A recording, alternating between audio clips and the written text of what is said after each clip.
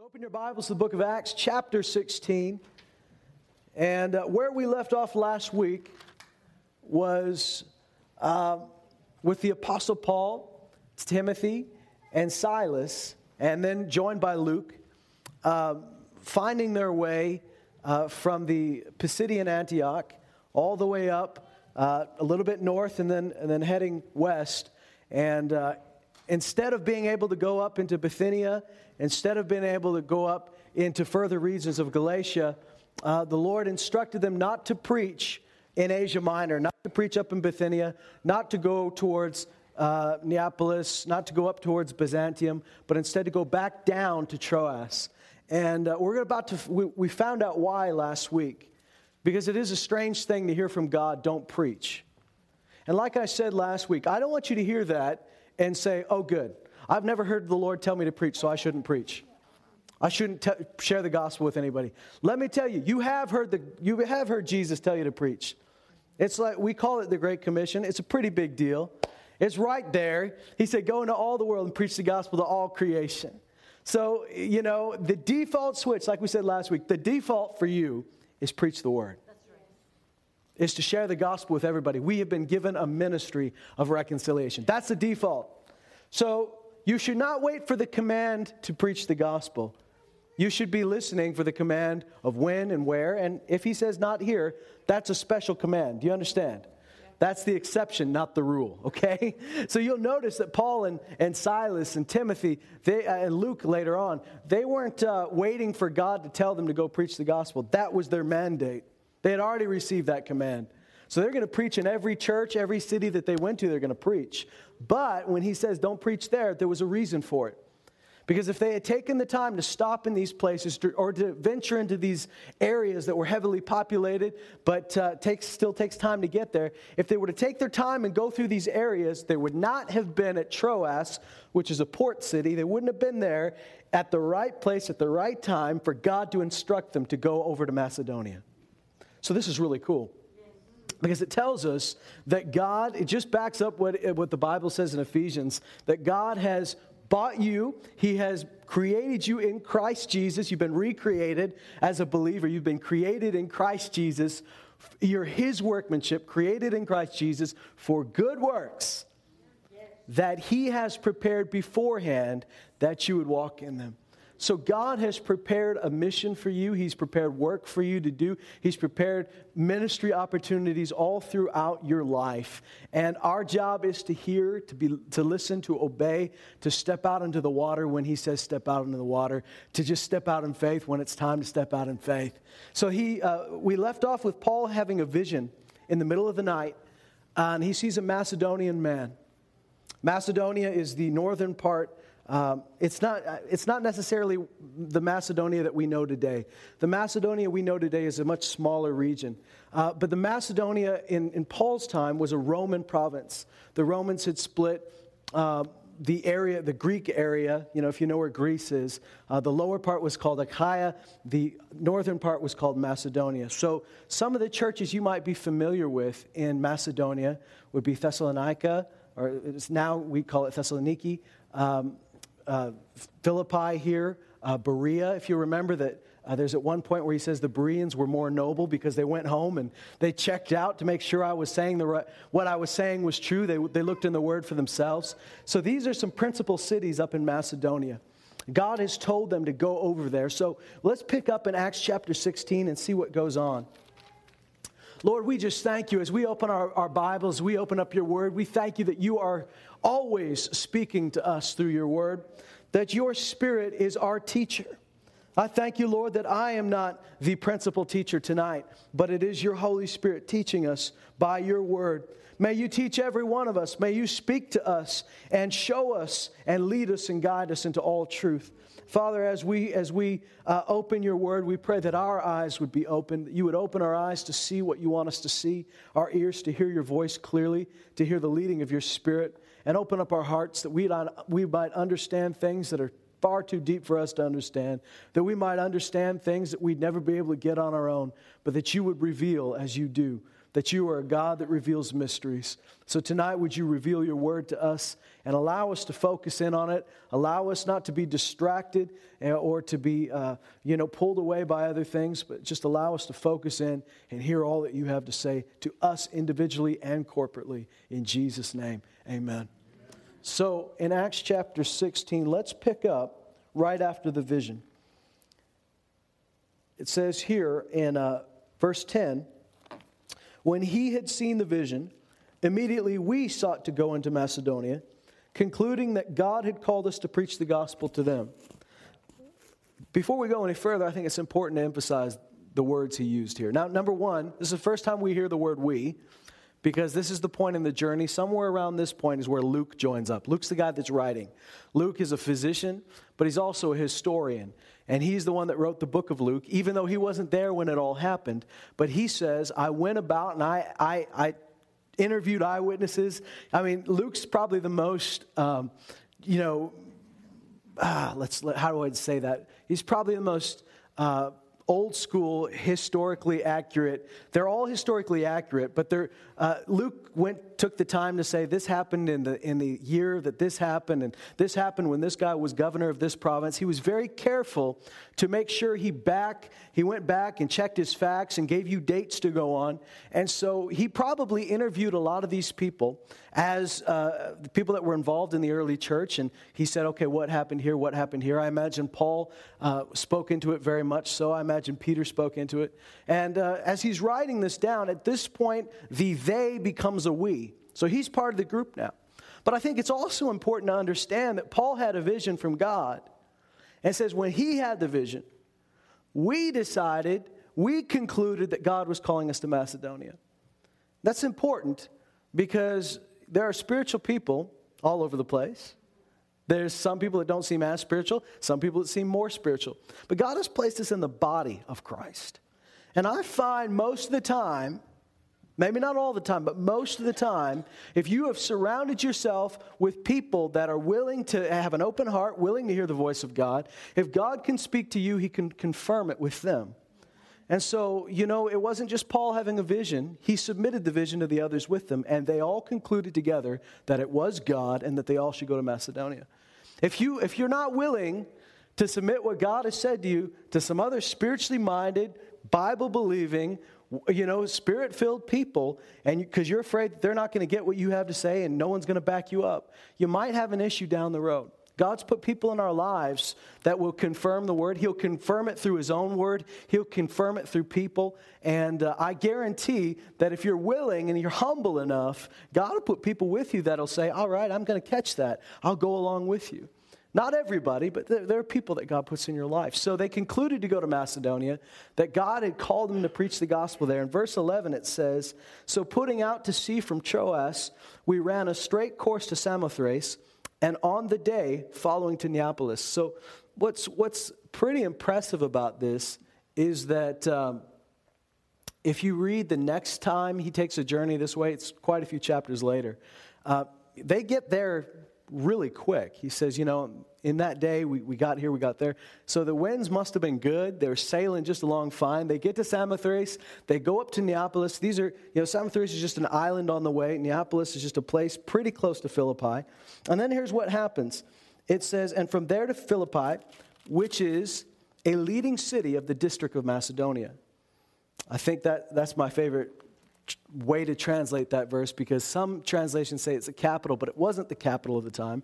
Some say it was the biggest, but it wasn't the biggest of the time, but it was a leading city in that province. Just to give you a little bit of background, I'm not going to bore you with too much history. That's not why you came to church, right? But I want to give you a little bit of background on this place, because it's going to play into why Paul went and why the group went to where they went.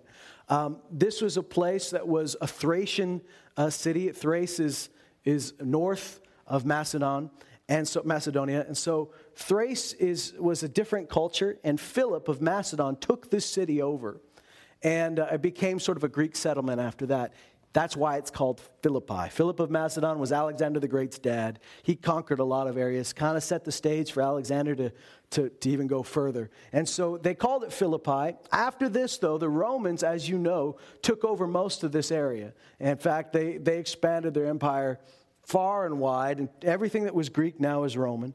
Everything that, stretching all the way over east to west. I mean, it's one of the biggest empires that they've seen at the time, and one of the most stable. So this was a Roman city by this time. The Romans had allowed it to be a Roman colony, and a lot of the retired soldiers, Roman soldiers, ended up living here. So we kind of can guess that there's not a huge Jewish population, and the reason is because when they get there, he doesn't go to a synagogue, which is what he'd normally do. The Apostle Paul normally went straight to a synagogue because he had concluded that God had called him to preach first to the Jews and then to the Gentiles. So you'll see throughout their journeys, wherever they went, they would often go straight to the synagogue, preach the gospel there, because not only would you have Jews, but you'd have Gentiles that had converted to Judaism and believed in that there was one God. And then, if they kind of weren't welcome there anymore, they'd go and they'd find some Gentiles to preach to. So we can kind of tell that this city is a very Romanized city, and there's not a lot of believers in the city, as far as I'm talking about believers in one God, believers in Yahweh, the Jewish believers. But here's what happens. The gospel's not yet been preached here, and you're just about to see a city totally changed by the gospel. It says we found Philippi, which is a leading city in the district of Macedonia, a Roman colony, and we were staying in the city for some days. In verse 13, it says, and on the Sabbath day, we went outside the gate to a riverside. So normally on the Sabbath day, you'd go to the synagogue, right? Apparently there's not one. So they ask around and they find out this is where people are meeting. They're meeting over by the river. Oh, so you're looking for Jewish people? I meet over there on the Sabbath. That's where they go. And so he said, we went outside the gate to a riverside where we were supposing that there would be a place of prayer. And we sat down and began speaking to the women who had assembled. So at the time, the group there is just women, and they're most likely not Jewish by birth. They're most likely converts, like Lydia that we're about to hear about. Here it says this: a woman named Lydia from the city of Thyatira, a seller of purple fabrics, a worshiper of God, was listening. Now, when it says she's a worshiper of God, what does that mean? Because we know the gospel's not yet been preached, right? So what does this mean? This means, and we run into these people like Cornelius, people like Lydia. We run into people that aren't Jewish by birth, but they've come to believe that there is one God, the God of Abraham, Isaac, and Jacob. Lydia is one of these people. She's from Thyatira.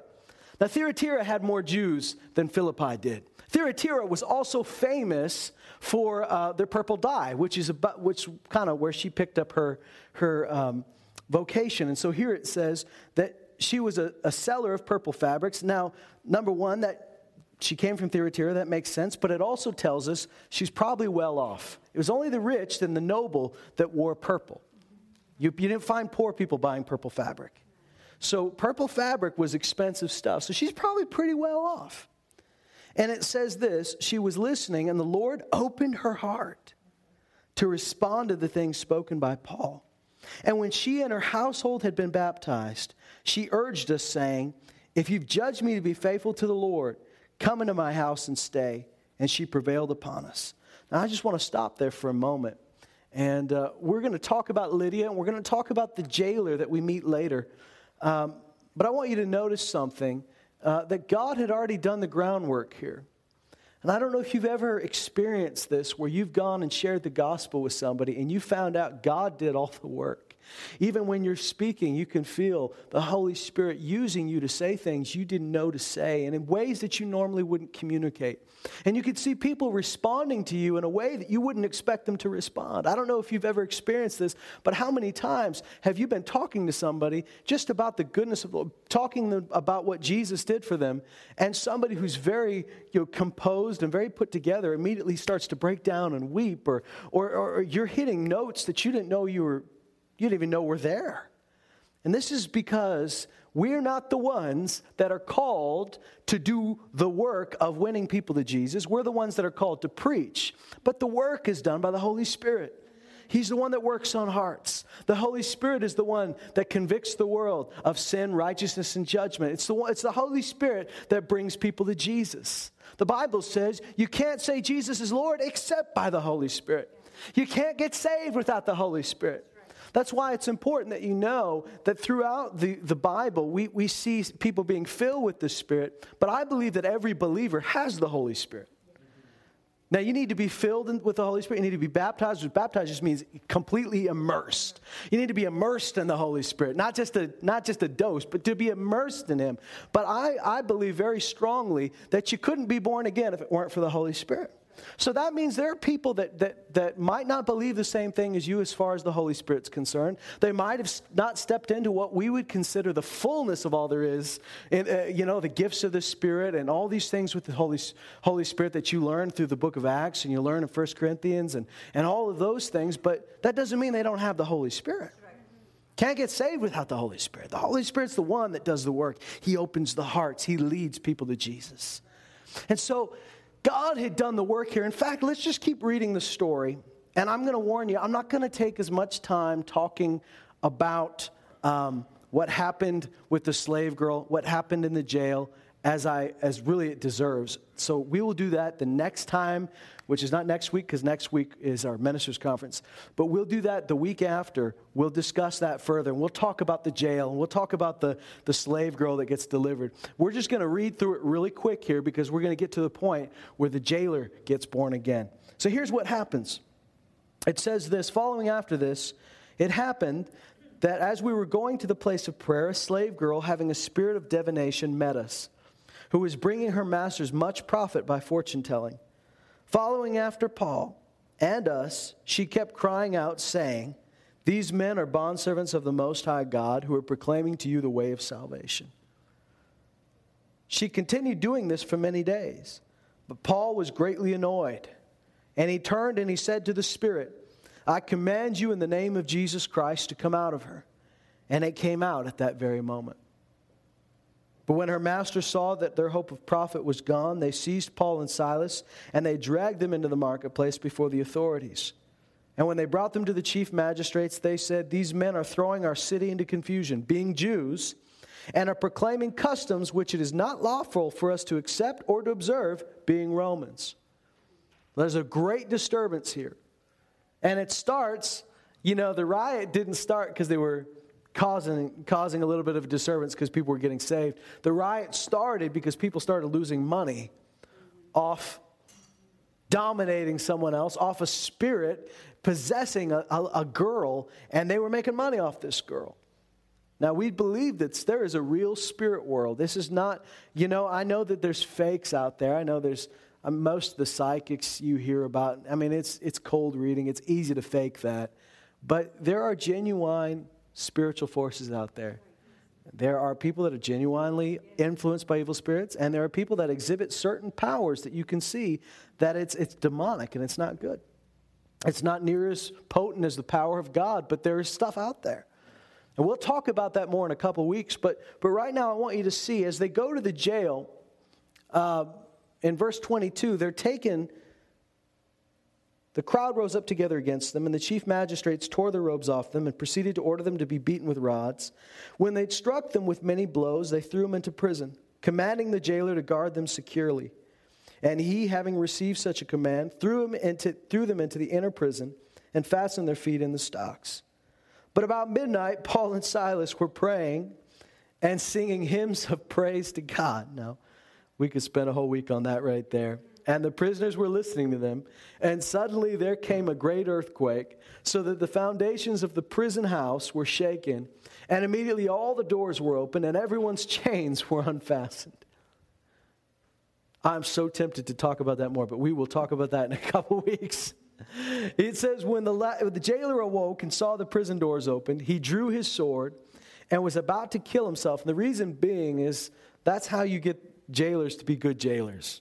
As far as the Romans were concerned, you don't offer them a pension and a higher salary. You tell them if you let somebody get away, if you let your prisoners get away, it's your life on the line. That'll keep people in line. I'm not advocating that for our Canadian justice system, but it worked for these guys. So he's doing the honorable Roman thing. The Romans believed that if you failed the state, if you failed the empire, the most noble thing you could do before, it's not very noble for us to have to take your life ourselves. We will give you the option to do the honorable thing and take your own life. So he's about to take his own life because that's better for my family. Often they would do that. If you took your own life, your family's okay. If you force us to take your life, we take it out on your family as well. So this man's going to take his own life. This is the best thing that could happen for me, is just to take my own life, be done with it, and my family won't have to deal with this. And at that moment, thank God, Paul says this in verse 28.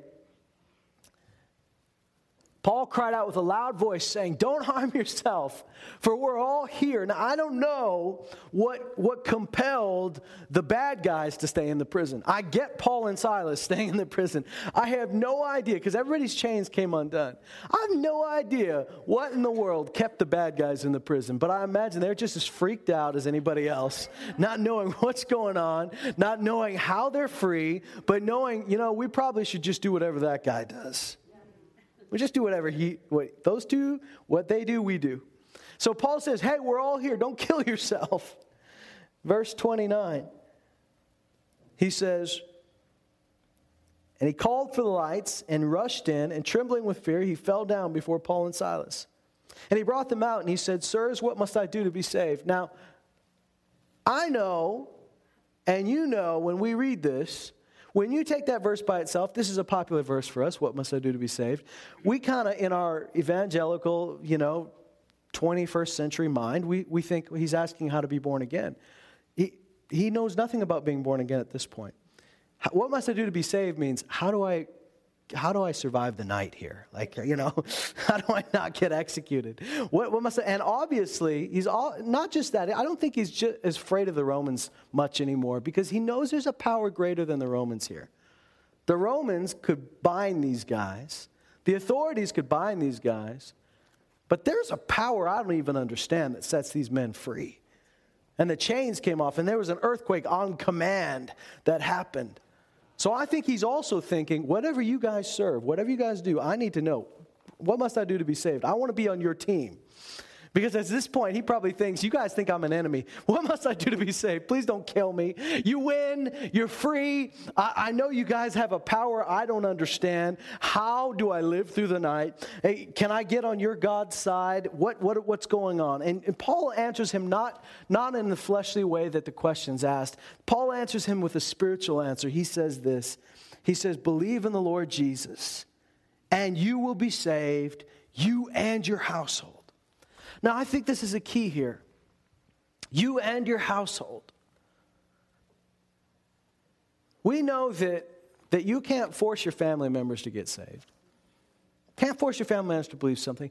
But you know as well as I do that often God will use one person to unlock a whole group of people. And that's in fact what we're going to talk about tonight, because I think this is where we're at in our 21st century nation of Canada. We find ourselves in a largely pluralistic secular society, in a society that's been separated from God in many ways. That could be depressing for some, but it can also be exhilarating when you realize the fields are ready. The harvest is ripe. There are people all over this city. There are people all over the provinces that we live in. There are people all over this nation that desperately need the gospel of Jesus Christ. And I believe that God is not going to just do it one by one by one. He will do it one by one, but it won't be maybe at the same rate you're expecting. I believe there are going to be key people that are going to unlock a whole group of people. And this has happened throughout history, even in the last century. You'll recall various times throughout the 20th century where this happened, where there'd be a group of people and boom, a whole area opens up, a whole region opens up, a whole class of people opens up. You see it through great revivals throughout history. You saw it even in the 70s in the Jesus People movement, how just a bunch of hippies got saved. And it was like a few of them, it just unlocked the door to a bunch of them. And I believe that God, there are areas of our society that we don't consider very Christianized, and that's good news because they're ripe for the gospel. And the scripture tells us, Jesus told his people to find a certain person. He told his disciples when he sent them out 2 by 2, find a man of peace. When you go to his house, I've got a guy ready for you. When you go to his house, you stay at his house. From that house, there's going to be a whole bunch of people coming to Jesus. We've experienced this in ministry, both in the north and here even, where there are just certain people that God leads you to. And they get born again, and they bring a whole mess of people with them. God has been preparing people that haven't even yet heard the gospel. Yeah. Isn't that good news? Yes. You go through the scripture and you see it over and over again. You see Peter has a vision from God, and we read this just a few weeks ago. God led him to Cornelius. And when he led him to Cornelius, guess what? It wasn't just Cornelius that got saved. Cornelius had all his friends and his relatives at his house. And they all got born again. And they all got filled with the Holy Spirit. You see this as Philip went into Samaria, there were just some key people. The whole region opened up. You see that here, Lydia is a key person. That God has been preparing Lydia. I imagine because Lydia's named, out of everybody, she's the one that got named. I'm betting, now I can't prove it, and you need to take it for what it is. This is not God speaking, this is me speaking. But I'd be willing to say that she's probably the one that organized this little prayer group out by the river. That's a bunch of women. She's the one that's named. She seems to be the dominant one. She's probably helping support the cause with her own finances. And through her, not only do this group of ladies get saved, but she invites them back to her house, and her whole household gets saved and baptized. Here we find the jailer, and God has prepared. This jailer doesn't know. He just thinks, I just want to get out of this situation with my skin still on my body. And he is a key that his whole household. Now, when we say whole household, we're not just talking about a Canadian household. Where we got like 2 parents and 2 kids, and, maybe 3. And our houses are fortresses. And, you better phone before you knock. We've got multiple levels of security here. You phone first. If you phone and we say you can come over, then you can knock. And if we answer the door, then you can come in. We didn't say you could go to use the upstairs bathroom. You use the bathroom. This is the bathroom you can use. This is the living room. We just don't have a lot of people just dropping by. Now, maybe you're different. I've known people that are different. They have people dropping by all the time. But most of us, we're Canadians. We're used to our space. It's cold outside. We have our defined boundaries. A lot of my ministry growing up and the first, 6 years of pastoring was done in Loon Lake. And so it was very different on the reserves. The reserves were a lot more people's houses were open, not completely open, but you had more of a chance of people just dropping by. There was, extended family coming. And so really it was very conducive to the gospel being preached in the homes. We've recently, just a little rabbit trail, God's led us to recently just open up. We've had our home groups on Thursday nights continue. We've been meeting in homes for a few years now, where we meet in each other's homes, and we rotate different houses. But we would meet in these homes, and we'd eat together, and we'd study the Bible together, and we'd pray together. It was always a great time. But what ended up happening was more and more the houses that we were rotating got smaller and smaller. We got a smaller group of people that we were going to their houses. And people were kind of thinking, these are the sanctified houses. These are the houses we can go to. And the Lord just led us to open it up. And I said, find some people that don't even come to this church. Find some people that aren't even born again, or some that have fallen so far from God that they think there's no way back. Tell them, would you be willing to let us come and have the Bible study at your place? And as we've been doing that, people have been getting saved in these houses. And what I found is they just got people hanging around. I can't tell you how many people have got born again in the past couple of years that have just been hanging out at the house when we happen to show up with our Bibles. And we just decided in these next year that we're just going to simplify it, and we're going to talk about Jesus. And so the believers get something, because when we talk about Jesus, we grow. But when we talk about Jesus around an unbeliever, that makes you listen. Something's about that. I mean, you either reject it or you embrace it, but Jesus doesn't leave you neutral. And it really doesn't go over your head, because we're just talking about the gospel for what it is. And so people are getting saved, people are getting healed, and it's the coolest thing. The first couple houses we went to, the people that own the house wept in front of us. Wow. just wept that we would come into their home. This is what is so cool. And you're seeing certain people that are keys to a bunch of other people. I want you to hear this because I think it's important that you know that God has already mapped out some people for you. And there are certain people that He's already begun to lay the groundwork for. And if you'll be sensitive to His voice and not do it in your own understanding, not try to argue them into the kingdom, not try to attack the walls of the fort that seem the biggest because you think that's what you need to bring down. I mean, come on. If they're politically so far away from you, your temptation is to bring them down on the political front and to just argue with them politically. But God may not have you go that way. In fact, most likely He's not going to. Sometimes it's the obvious things. It's the person, when they've built their little castle, they built the front gate so thick and so high. And we look at that and go, that's what needs to come down. So every time we meet, we talk about that wall. Oh, we're bringing that wall down. We're bringing that wall down. But maybe God's got the back way open.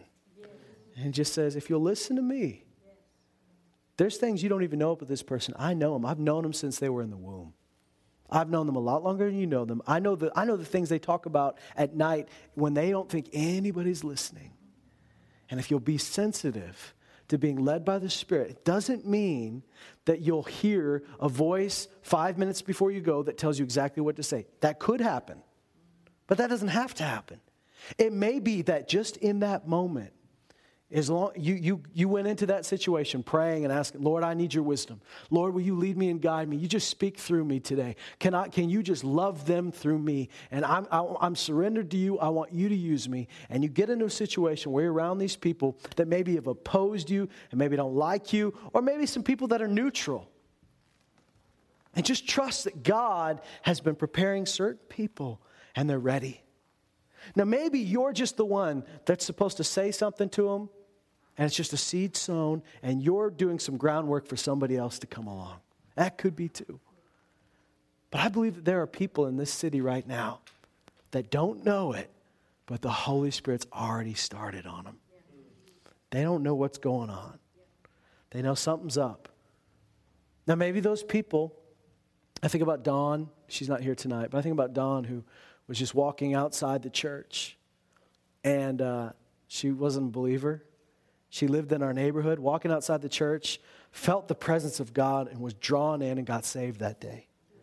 That's cool. But you can't rely on that to happen every time, because not everybody's going to be walking by the church. God can bring you, and His presence goes with you into all sorts of places. Have you considered that you're not the one that has to win someone to Jesus? You're the one that gets to preach the gospel. You're the one that's got the ministry of reconciliation. But it's the Holy Spirit in you and the Holy Spirit working on them that does the work. And if you can be led by the Spirit and you can trust the Holy Spirit to talk to them, that you'll know that there are just certain people that God is already preparing. And those people are a key to a whole other group of people. I love it when every now and then somebody gets born again. And they're there, and they're sitting on, whatever chair they're sitting on, and they're hearing the message, and they're excited. And the next week, there's 5 people sitting with them. Yeah. And the next week, there's 10 people sitting with them. Yeah. And you just discovered that this is how God works. And so let's be open to that. Yeah. Paul, Silas, Timothy, Luke, they all had to be open that God was going to lead them to a place. All they knew was, we're going to Macedonia. So they go into one of the leading cities of Macedonia. They find out where the Jews meeting. Well, there's no synagogue, but I think some of them meet over there by the river. They show up, and they just let God do it. And look what happens. When Jesus went to speak to that lady at the well, His disciples thought it was terrible. It was bad form all over the place. Because first of all, He's a Jew, and He's talking to a Samaritan. That's weird. Second of all, He's a single man talking to a woman by herself. That's not good either. Culturally, He's breaking all the taboos. But he says, can you get me something to drink? And he has this conversation with her, and he starts talking about living water. And then she says, do you know me? And he starts telling her details about her life that he couldn't possibly have known. And she goes away, and she goes back to her city. Remember when she goes back to her city? I mean, and we talked about this a little bit ago, but remember, she goes back to her city, and she's an outcast. There's no reason for a lady to be by herself in the middle of the day drawing water. The women would go at the first of the day. They'd go in the morning when it's cool. They'd draw water together. They'd gossip. They'd laugh. They'd talk, whatever. That sounded kind of sexist. I don't know if they'd gossip. They maybe didn't. They would just talk, all right? So whatever. They gathered around, and that's just where you talked about stuff, and you found you shared details about this and that, and she wasn't with them. And when Jesus tells her some details about her life, it becomes obvious why she's not with the other ladies.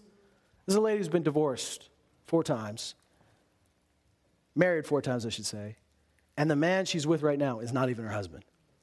That's the kind of lady that doesn't normally fit into an old school society like that. She might have issues in our society, but especially in that society. Jesus talks to her, and when she goes back, no matter how much of an outcast she is, she's telling the whole city, I think I found him. Yeah. I think we found the Messiah. Could it be the Messiah? I know he's a prophet because he told me everything about myself. She said, and it's funny because these people that normally wouldn't give her the time of day, listen to her. I mean, obviously God's at work. Because this lady that's by herself drawing water, now everybody's listening to her, and it says the whole city comes to find Jesus. Now, how would you have guessed that a lady drawing water in the middle, outside the city, drawing water in the middle of the day, that lady is going to get the whole city to come to Jesus? You wouldn't know that, but God knows that. And there are opportunities, there are key moments in every day, in every week, in every month. There are key moments in your life where you don't know what God's going to bring from a seemingly coincidental, meaningless interaction. There's just stuff that happens. And you might not think it's a big deal, but if you'll be sensitive to the Holy Spirit and be sensitive to His leading, you feel that tug. You feel that tug and you know there's something to it. And you say, is this me or is this God? That's always the question we ask. Is it me that wants to go pray for that person? Is it me that wants to go tell that person about Jesus? Is that just my head talking or is that God talking? And my question to you that I've always asked myself is this. Before you met Jesus, before you were filled with the Holy Spirit, did you normally find it normal just to go up to strangers and talk to them about weird things? No, it's obviously not you. Most people that ask that question aren't the type of people that go up and just bug people randomly. Most people that ask that question, it is not your nature to go up to somebody and say, can I pray for you? It in fact goes against everything your flesh wants to do. That's a clue. It could be that or it could be the devil, but I just don't know why the devil would try to convince you to go share the gospel or to pray for somebody. Just doesn't seem to be part of his MO. I know some ultra intellectual person trying to be clever might come along and say, well, yeah, maybe the devil does want to. Come on, let's be truthful here. What does the Bible tell us? The command is to go preach the gospel. Let's just say that's probably God talking to you. When you feel that tugging, you feel that urging, you don't know what's going to come out of that little situation. And I want us to get to the place where we are trusting God and trust the Holy Spirit. He's the one doing the groundwork. He's the one that's preparing people. And there are going to be people you run into and you don't know it, but they've been prepared. That's why, personally, if it helps you to have a few starting points. I know some people are really good at that. There's a starting point. When they share the gospel, this is what they say. But might I encourage you not to just stick to a script? And this is just me. But I would encourage you to be more of a listener, especially to the Holy Spirit, than somebody who's just trying to use a script to get somebody to say something. Because ultimately what happens is you might intellectually wrap their arm around their back. You might turn their brain into a pretzel and they're forced to admit, I guess I can't argue with you. But that doesn't mean there's any faith there. Right? You just won an argument. You didn't win a soul.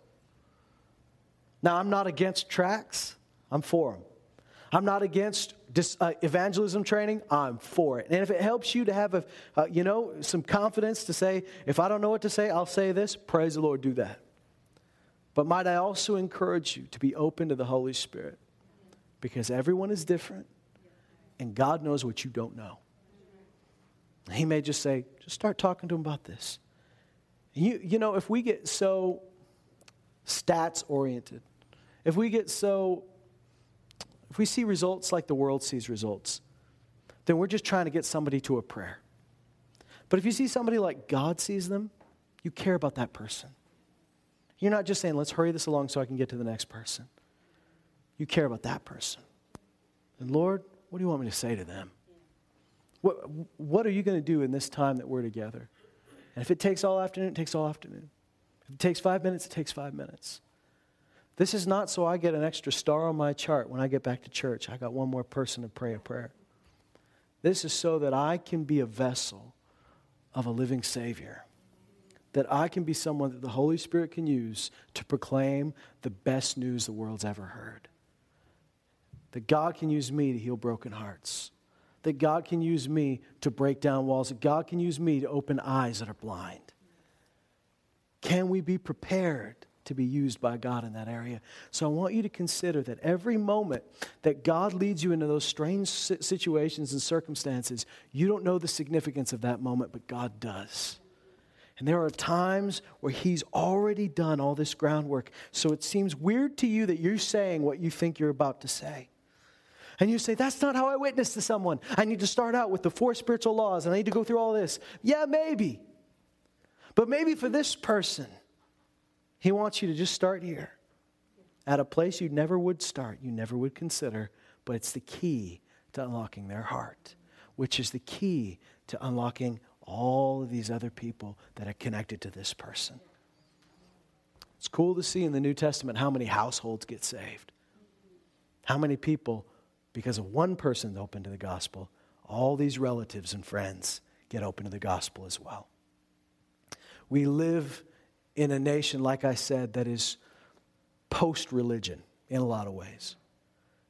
And like I said, while that might seem like bad news, it's not necessarily bad news. You know what I've discovered? Churches that actually preach Jesus, that actually believe in the gospel, people are getting saved. Those numbers are growing. You know the numbers that are shrinking? The nominal Christians that just said, well, I'm Christian because I guess I'm not Muslim. That would go to church on Christmas. Maybe when their kid's born, they get them baptized or something. Those numbers are shrinking. That's not a bad thing. Because, you know, if you had somebody go to church all their life and never believed in the gospel of Jesus Christ, that doesn't help them on Judgment Day.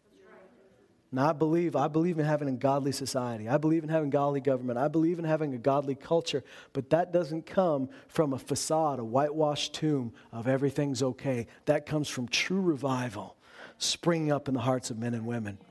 And so I guarantee this. Instead of just, I've been making a lot of guarantees tonight. I should be careful. Instead of us just hoping to win an election, force everybody to be moral, could we just focus more right now? Let's focus on, don't reject politics. Don't reject voting. I mean, get out there, support the godly people, pray for everyone in government. But we live in a democracy. And if real revival were to take place, the government would naturally change. You know why? Because government's supported by the people. Sometimes we just think if we could sneak a candidate in, everything would change. But you know, if you had a candidate ruling over people, telling them to act a certain way, and they don't have Jesus, they're not going to be able to act a certain way. But if you get people saved and full of the Holy Spirit, and revival takes off from city to city, from town to town, from province to province, governments will change out of necessity because the people have changed. We look and we shake our fist at certain politicians and rulers, but you know, most of them these days are just a mirror held up to society. This is what you want. Most of the politicians we have today that we so go, oh, I wish this person wasn't in, I wish that person wasn't in. Oh, look what they've done this and they've done that. Most of it's just the same result that the Israelites had when they said, we want a king. And God said, fine, I'll give you a king. And they got what they asked for. But remember, Samuel said to him, God told Samuel to tell the people, if you demand a king, be warned. He's going to raise taxes. He's going to tax you to support him. He's going to force your sons and your daughters to go to war. He's going to do all these things that kings do. Warning, that's what's going to happen. They demanded it. He gave it to them. And most of the time, the guys in power now, they're the people who give the people what they want. They make decisions based on what polls the best. So if the people were to change, the whole nation follows. If hearts were to change, the nation changes. And while I believe in political action, I believe in supporting godly people, I believe in supporting righteousness and justice and mercy, I believe in praying for all those that are in authority because the scripture says so. I believe the number one way to shift a nation is to shift the hearts of the people. And that's by preaching the gospel. And letting God do that. And letting the Holy Spirit do what the Holy Spirit does. I've said this before, but maybe the next time you go to that Thanksgiving dinner, that Christmas day with your family members that have been so resistant to the gospel for so long, maybe instead of spending the car ride figuring out your argument in your head of what you're going to say this time to Uncle Jack that always has this argument. How am I going to respond to that? Maybe instead would you spend that time praying in the Holy Spirit and just get built up and let God love through you and speak through you and work through you, and maybe Uncle Jack will get healed. Maybe Uncle Jack will get delivered. Maybe you will say something that will totally disarm Uncle Jack. But instead of relying on your brain to win a battle, would you rely on the Holy Spirit? Because the Holy Spirit loves your family more than you love them. Holy Spirit loves your coworkers. Jesus loves your coworkers more than you love your coworkers. Jesus loves this city more than we do. And there are people in this city that are keys to groups of people we haven't even thought would walk into a church. One person can unlock that whole group. And God will set up these meets. He did it in the New Testament. How many times do we see it? It's supernatural. Now, they preached everywhere, right? You didn't see Paul just walking around going, if I hear you tell me to preach to somebody, I will. Everywhere they went, unless they were told not to, they preached. Right? And let God sort it out. But there were certain times where God made sure somebody was in that meeting. Somebody was at that riverside. Somebody was there at the right time that needed to hear the message. And let God, that's what he does. If we will set our hearts to proclaim the message of the gospel, if we will set our hearts to be led by the Holy Spirit, we will find that God does all the work. You just got to be obedient. You be obedient, you trust God, let him do it. And he's opening up our city. It's going to take us to get a little uncomfortable. Takes us a little uncomfortable, talking to people we don't like to talk to. Getting out of our space. Because right now, I think Brother Hamilton pointed this out when he was here earlier. When somebody's been to church long enough, your relationships get tapped out. You know what I mean? Your close relationships, they've heard the message a few times. So either they're coming to church or they got some pretty hard hearts. And God can soften those hearts, but maybe you need to let him reach past your immediate connections and make some new ones. But let God sort that out. I know he's doing it in you. Even right now, he might be planting seeds in you. But I want you to know that just as he said, you're his workmanship, created in Christ Jesus for good works. You're created for the works that he's called you to do. Then he says, which God prepared for you beforehand, that you would walk in them. God created you for this mission, but he also custom created the mission for you. And you fit together like a hand in a glove. And if you'll follow the leading of the Lord, you'll find yourself in positions, you'll find yourself in situations where you just can't imagine how much better God could have worked it out. That doesn't mean there's not issues that come up. Remember the Apostle Paul said this? I talk about this a lot. But he said, a wide door for effective service is open for me. And there are many adversaries. So adversaries, just because you got stuff coming against you, does not mean God's not using you in that situation. Just because there's adversaries doesn't mean the door is still not wide open. I think that's a theme that we've been noticing throughout the book of Acts. I hope you're picking up on it. As we've been walking through the book of Acts, the theme of God opening doors and men and women of God walking through those doors. That's been that's been the thing that stands out to me, is to expect that God is the one. Jesus is the one with the key of David that opens doors that no man can shut, and he shuts doors that no man can open. Trust that Jesus has the key, and the Holy Spirit can work on hearts. It's the Holy Spirit that leads people to Jesus, and that's the Holy Spirit that you've been filled with. So in every city that they reach, there are people. We find out when Paul writes his letters to the Philippians, he calls Lydia a co-laborer in Christ. She's still a yoke fellow. She's still someone that has stuck with it. More than likely, she supported the church early on with her finances, with her giving, because she was better off than some of the other ones. It's amazing. I don't think she was the only one. I think the whole church, just like the other churches, had everything in common. I think they shared as one had needs, so they all gave. But I do see this. She was a key person at a key time. God knows the key people you're going to run into. And don't fear. He's prepared you for them just as much as He's prepared them to talk to you. Expect that. Amen? Come on, stand with me tonight.